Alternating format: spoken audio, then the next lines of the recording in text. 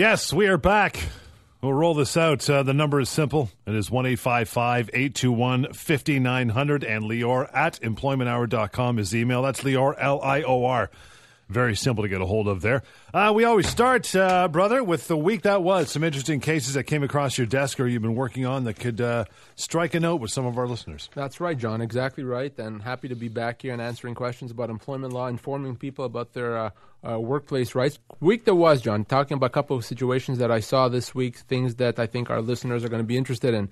The first situation, I was contacted by a gentleman that had worked for a small courier company for about 8 years. Now, these courier companies are always fairly common in big metropolitan cities. There's a lot of these smaller companies that provide services for the businesses in the downtown area. And this gentleman had worked for one of these companies for over 8 years. He had been having a fairly steady route or area that he was responsible for. He had pretty good income, made over $60,000 a year, and worked a lot of hours. This was his only job. But of course, he was considered by the company as an independent contractor. Of course he was.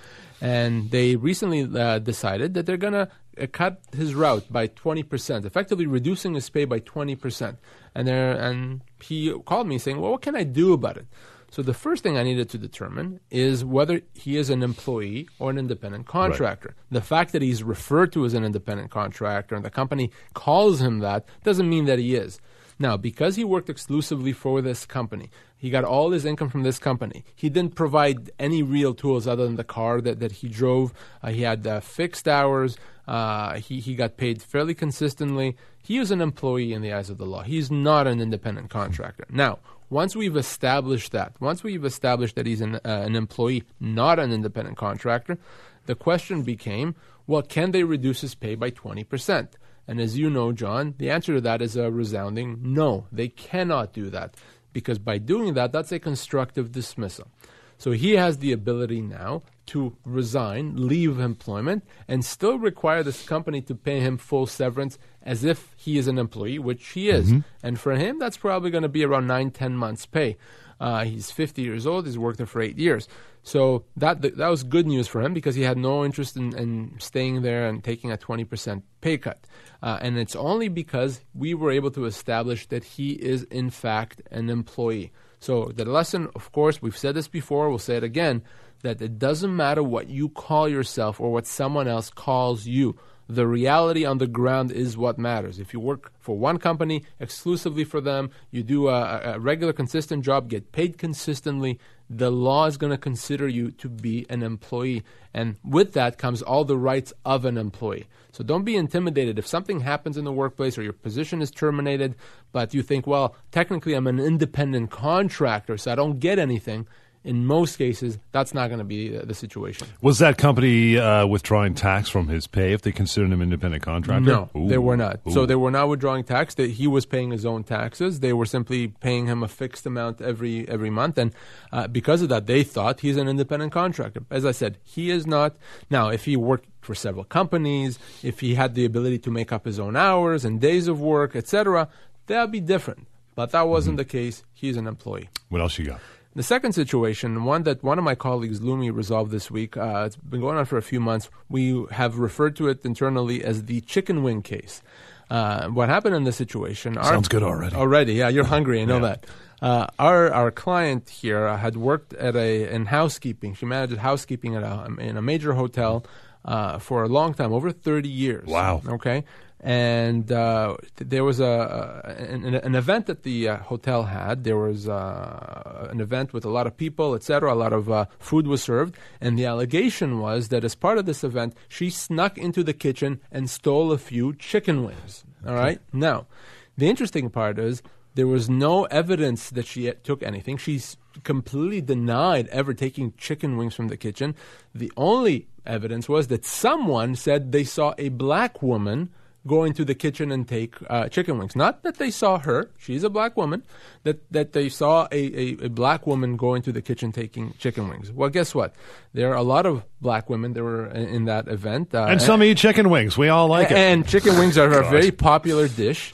And this company was not able to establish, not even remotely so, that she did anything wrong. Now, they were fairly steadfast against resolving the matter. We pushed them hard, and we were able to resolve this on excellent terms because, let's face it, they made a mistake. They screwed up. They not only did they let her go without cause when they didn't have any proof, they effectively relied on some sort of a generalization that seemed to suggest, well, if there's a black woman in the kitchen, she's a black woman, therefore that's good enough. That could be considered as racist. Big time. There could be a human rights violation. So this company made a big mistake when the short answer was, no, you don't let someone go. And frankly, even if she had taken a couple of chicken wings from the kitchen after 30 years, I'm sorry. Again, it's still not enough. That's not cause. So this poor lady who dedicated all this time, her good part of her adult life working for this hotel, deserved far better. I was very happy we were able to resolve this on good term, and this hotel should have known much better. And she's probably walking away with, 24 months severance, right? A significant amount of money, for sure. We'll take a short break. You want to get a hold, it is Lior@employmenthour.com. We'll read some emails today on 1-855-821-5900.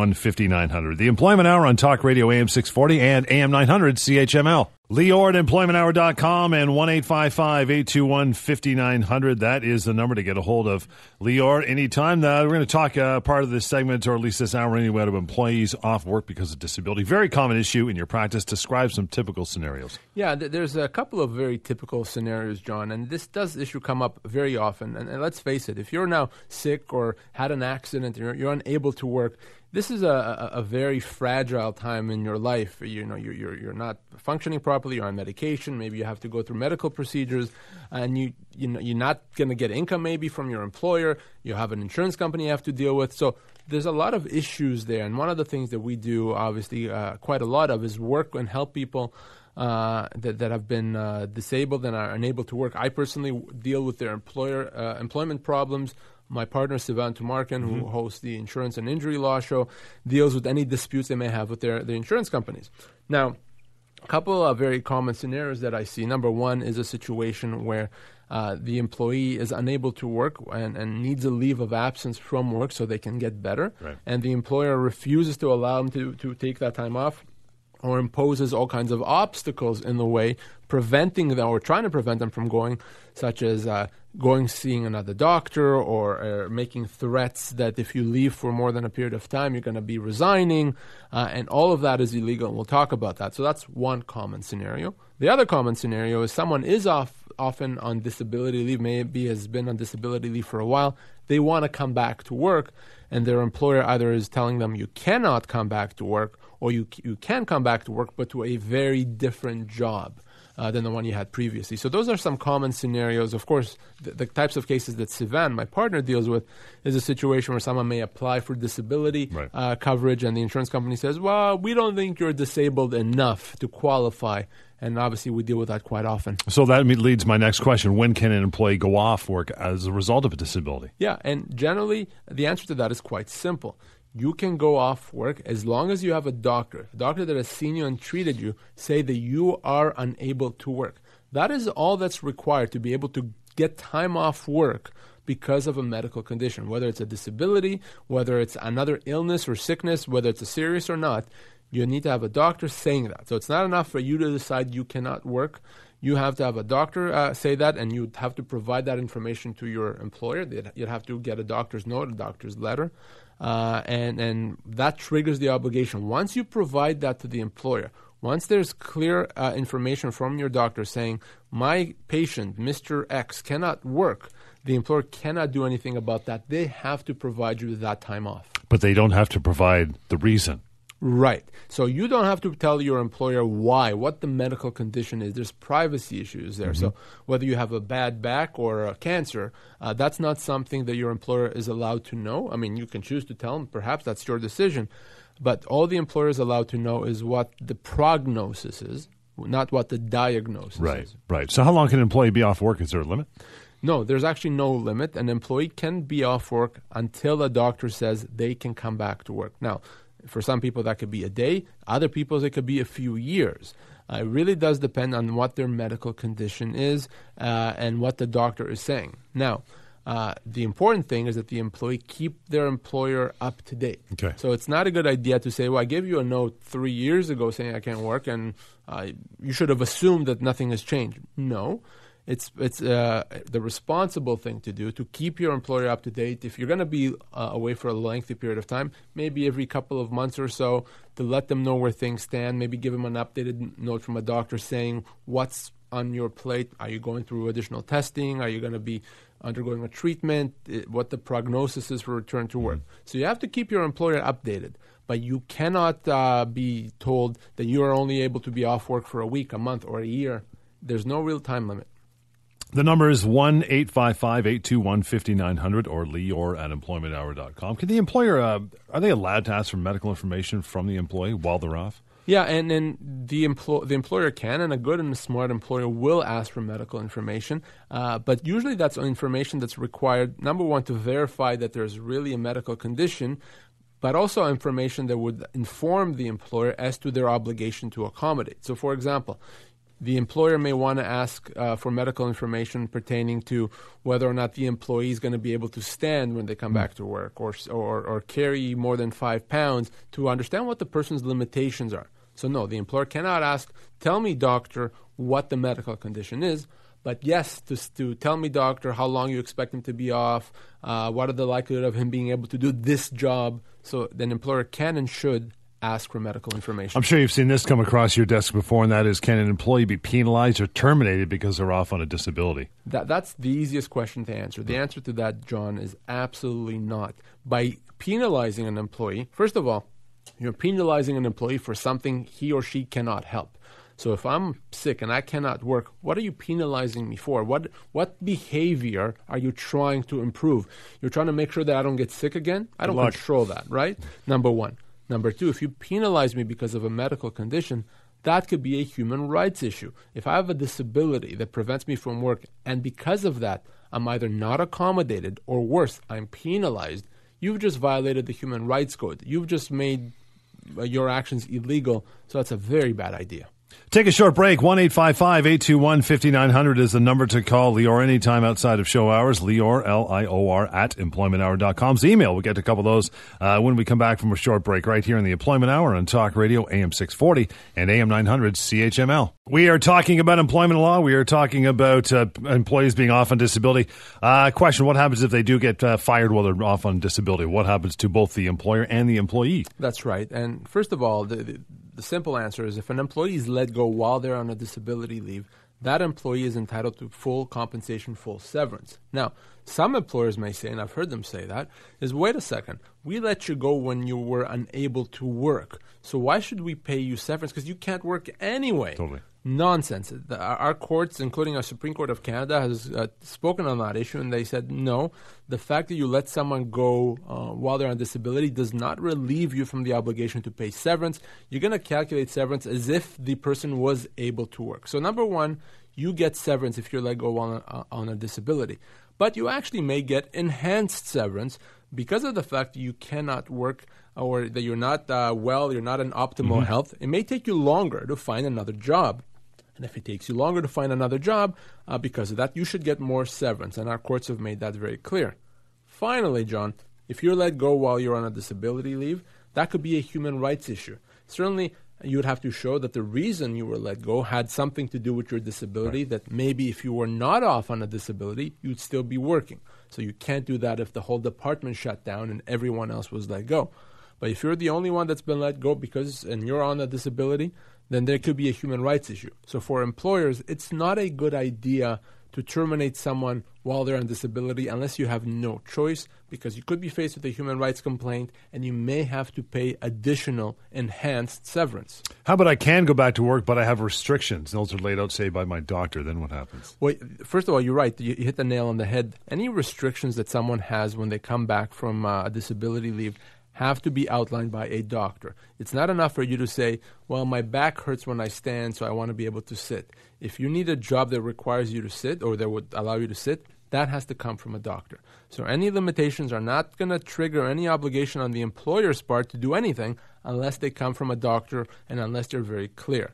But once you provide your employer with that information from a doctor that says, here's what I need, here's what this person needs, the employer has a very strict duty to accommodate.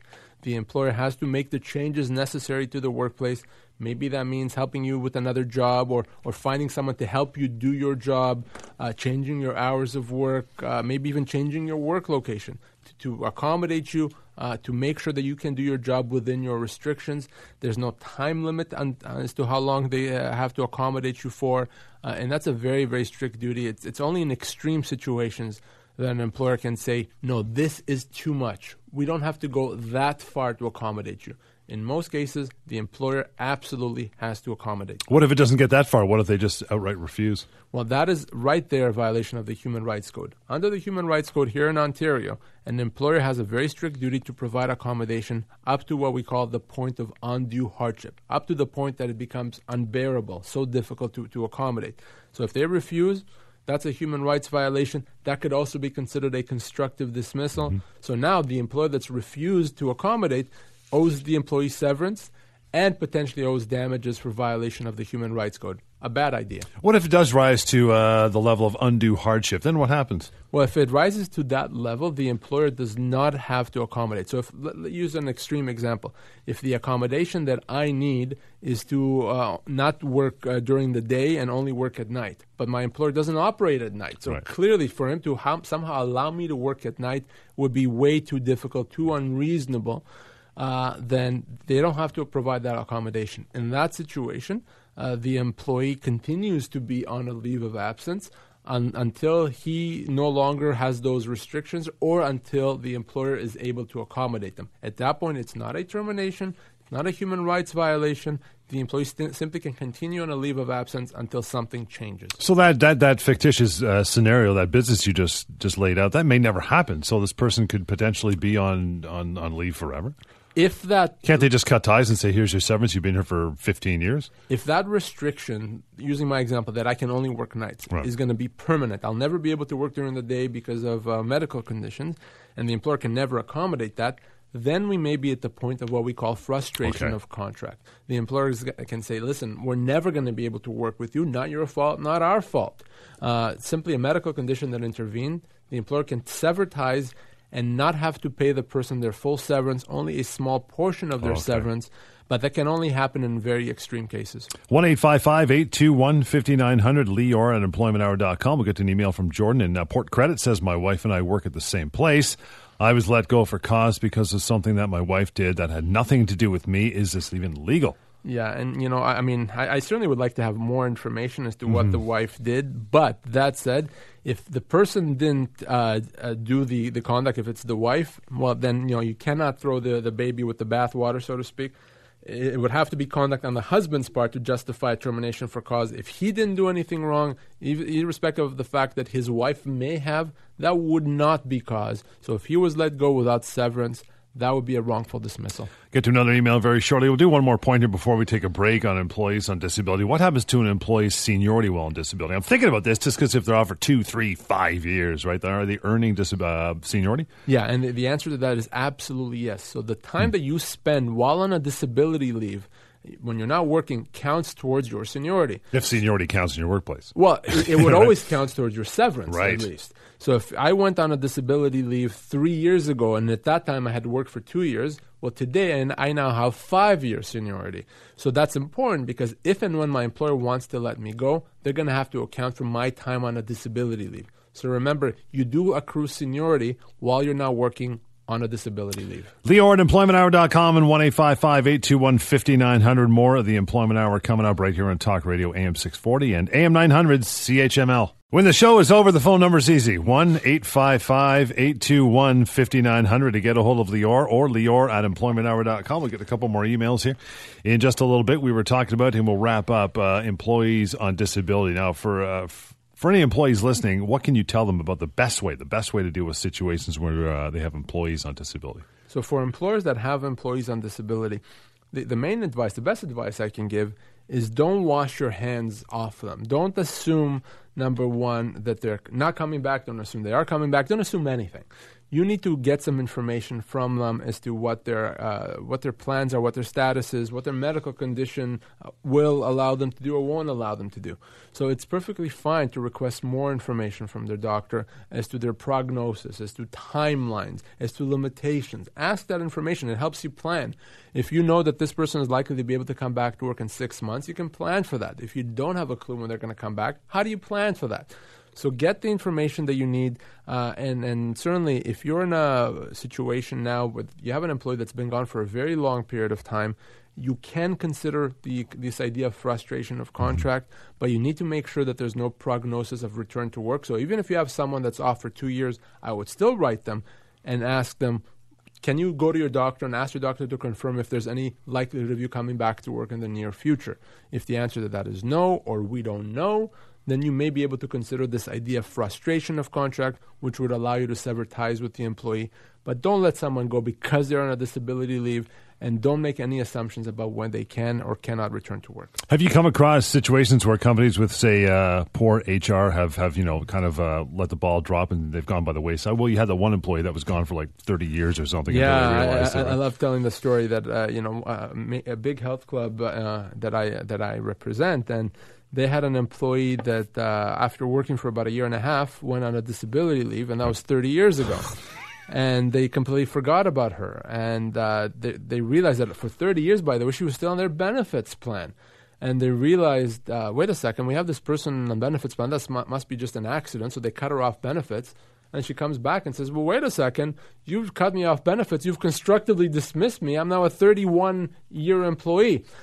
So don't forget. That's a good point then. Don't forget about an employee on a disability leave. Don't assume that because someone has been off for a long time, number one, that they're not your employee, and number two, you don't have any responsibility for them. Unless you formally ended the relationship, if someone is on a disability leave for 10 years, they're still your employee for that period of time, which means there's that liability there. The bigger shocker is the fact that Health Club around for 30 years. What is that all about? Yeah, no, I'm not going to give you the name, but Wow. It's quite a well-known club. That's impressive. 30 years. For a health club. We're talking about severance in the construction industry as well. We get phone calls about this every week from guys who are let go on the site, and they walk away, think they don't get anything. So when it comes to severance, are there different rules that apply to employees working in the construction industry? And it's a great question. In fact, just before I came to the studio earlier today, I spoke with someone who was let go after 18 years working as a superintendent for a construction company.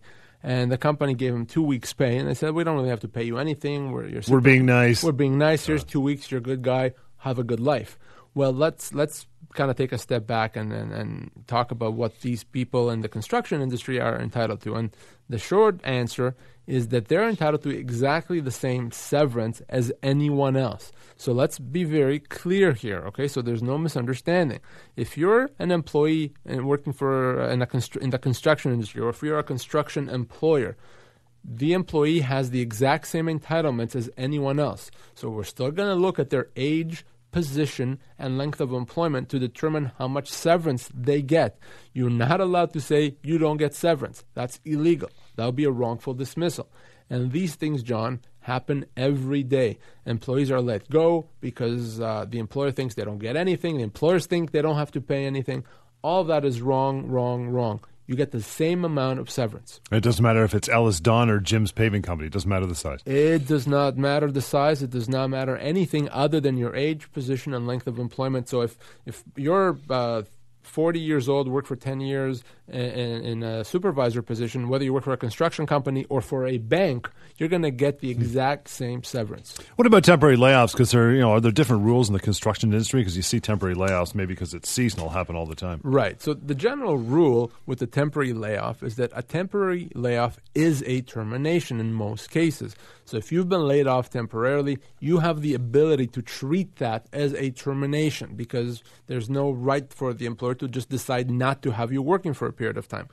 That may be different in the construction industry simply because some of those jobs are by their very nature seasonal. Like roofers. Like or whatever. roofers, exactly. And you're not going to be able to do the job during the winter months, for example. So if you're working for a job that's inherently seasonal, then yes, absolutely, the employer can lay you off for the time when there's no work. But if you're working for a business that's not seasonal, and then if you've been working there for years and all of a sudden now the employer says, now I want to lay you off temporarily, that would be a termination, and you don't have to accept that layoff. You can treat the layoff as a termination and require the company to pay you your full severance right there and then. We'll get back to an email as soon as we come back from a short break. 1-855-821-5900 and Lior at employmenthour.com. Lots more of the Employment Hour coming up on Talk Radio AM 640 and AM 900 CHML. 1-855-821-5900 to get a hold of Lior when the show is over, and Lior, Lior, at employmenthour.com. Very simple. I said we'll get to an email when we come back, so we'll pick through one here. Got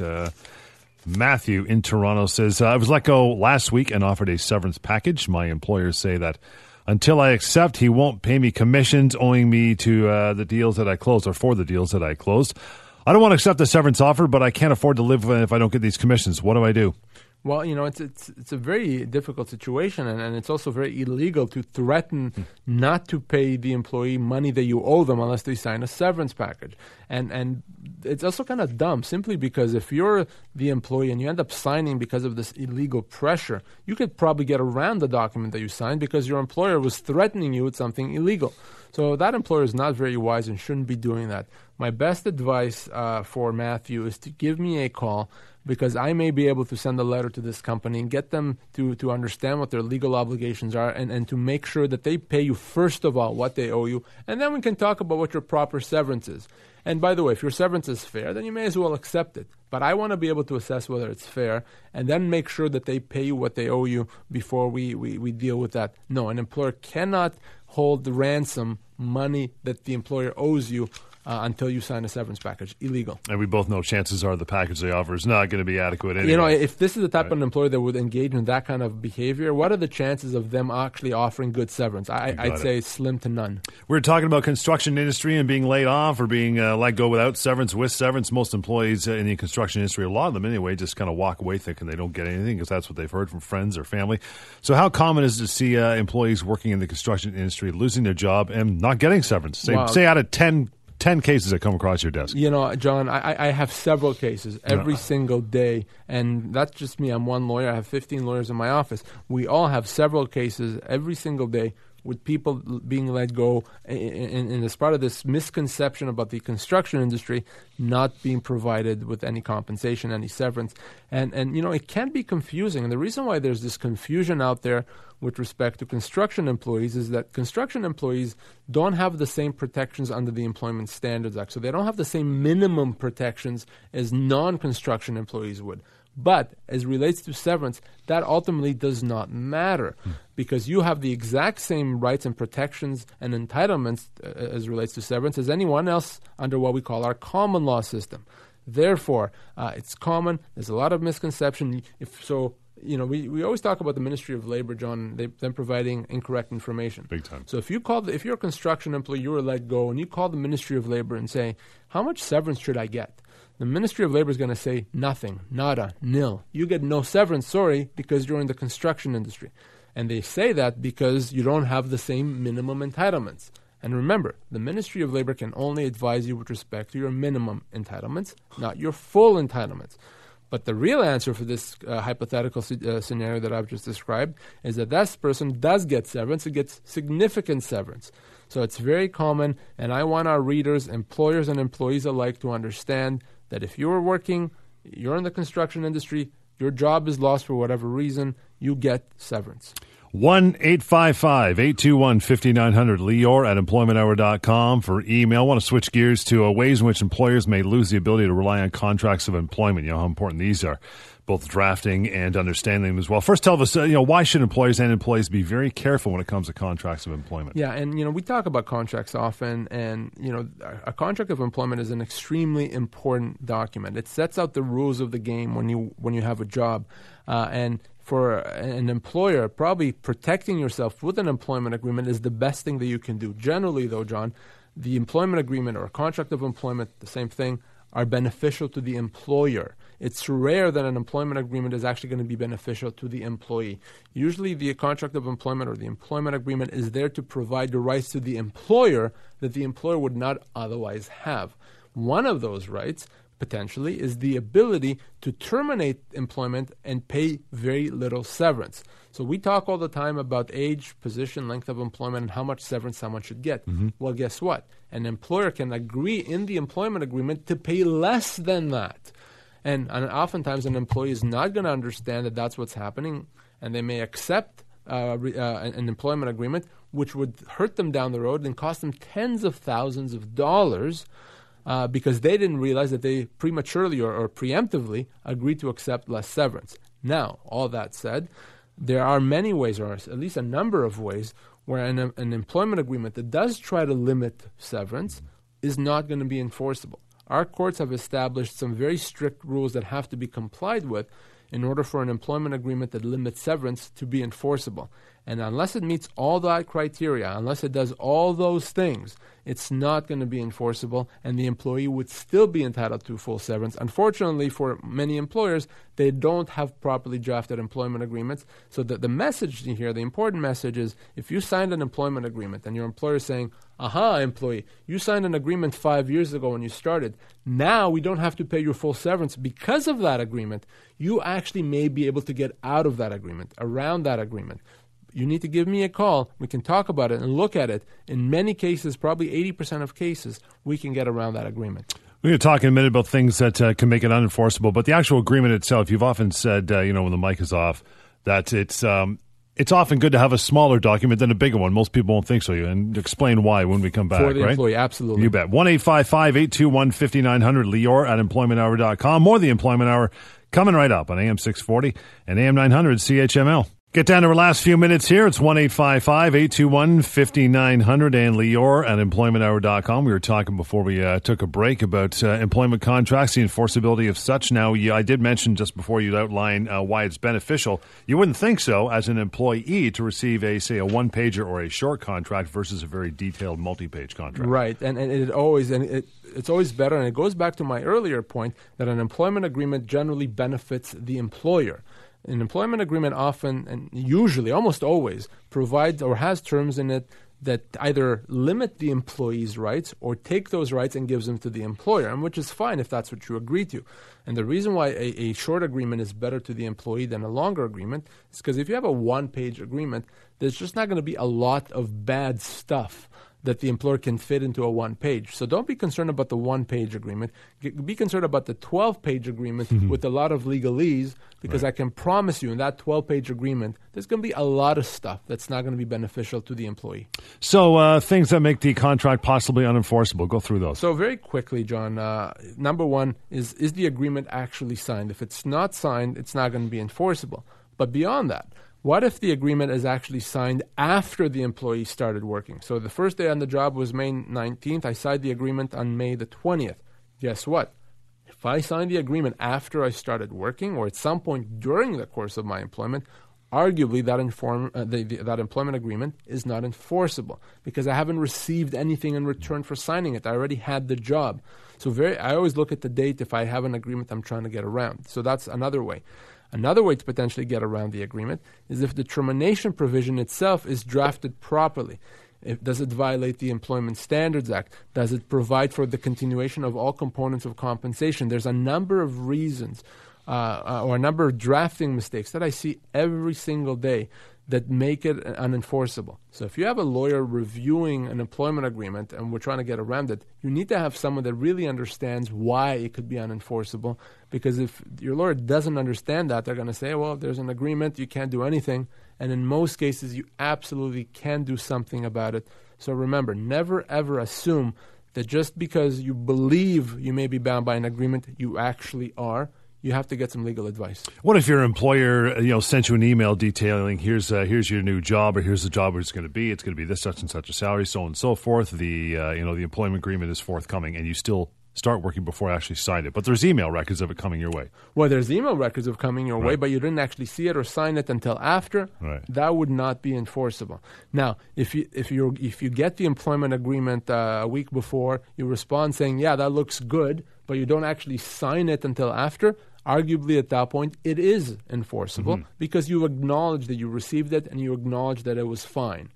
But if you actually don't, you get the employment agreement, you don't comment about it, and you don't sign it till after you started working, which, by the way, happens all the time, Yep. that arguably is not enforceable, and there's been plenty of court decisions supporting that conclusion. How about change of job? If your job is changed and an employer wants you to sign a new agreement as a result, the timing is important. So if I gave someone a promotion effective January 1 and they didn't sign a new contract until January the 10th, again, that agreement is not enforceable because the promotion had already happened. So again, for a contract to be enforceable, the timing when it was signed is key. Do they have to give you something if they give you a new contract? Well, generally speaking, yes. In order for a contract to be enforceable, if you're already working, you have to get something in return. So the example that I just gave, a promotion. John, I'm going to promote you effective January 1 if you sign this employment agreement. That makes it enforceable. Or I'm going to give you a signing bonus, or I'm going to give you a pay raise, or extra vacation, or whatever it is, anything of value that you wouldn't otherwise have. If you're just told to sign an agreement and you just do sign that agreement, arguably that agreement is not enforceable because you didn't get anything in return. Let me get to one more email before we get into severance pay calculator. Steve in Toronto says, I was given notice of termination in February. Since then, my employer has extended the notice twice. Now, right now, my last day of work is at the end of this month. Do I get severance? And, interesting question. An employer, as you know, John, is allowed to give notice instead of paying severance. Right. So if the employee is entitled to 6 months, the employer can say, employee, I am giving you 6 months notice. But what happens if the employer does give 6 months notice and then they say, well, I'm going to extend that by another month or two, and at the end of that period of time, they extend it again? Well, arguably at that point, none of that notice counts because that employee is no longer certain when their job is going to end. So if an employer keeps extending notice, arguably that whole notice is ineffective, and when the employee is finally let go, that employee is entitled to severance as if they had not received notice to begin with. Wow. All right, wrap it up with severance pay calculator. Give me some details. John, severance pay calculator is running strong, is being used all the time. Thousands and thousands and thousands of people have used it. As the name suggests, the severance pay calculator tells you how much severance you're owed if you lost your job. So what do? You go to severancepaycalculator.com. Very easy address to remember, severancepaycalculator.com. You input your age, position, and length of employment, and it's going to tell you right there and then how many weeks or months pay you are owed. That's awesome. It's very simple. It works. It's the only way, short of speaking to me, which I'm happy to speak to anyone. But if you don't want to do that, or if you just want to know at midnight, I'm not going to pick up the phone at midnight.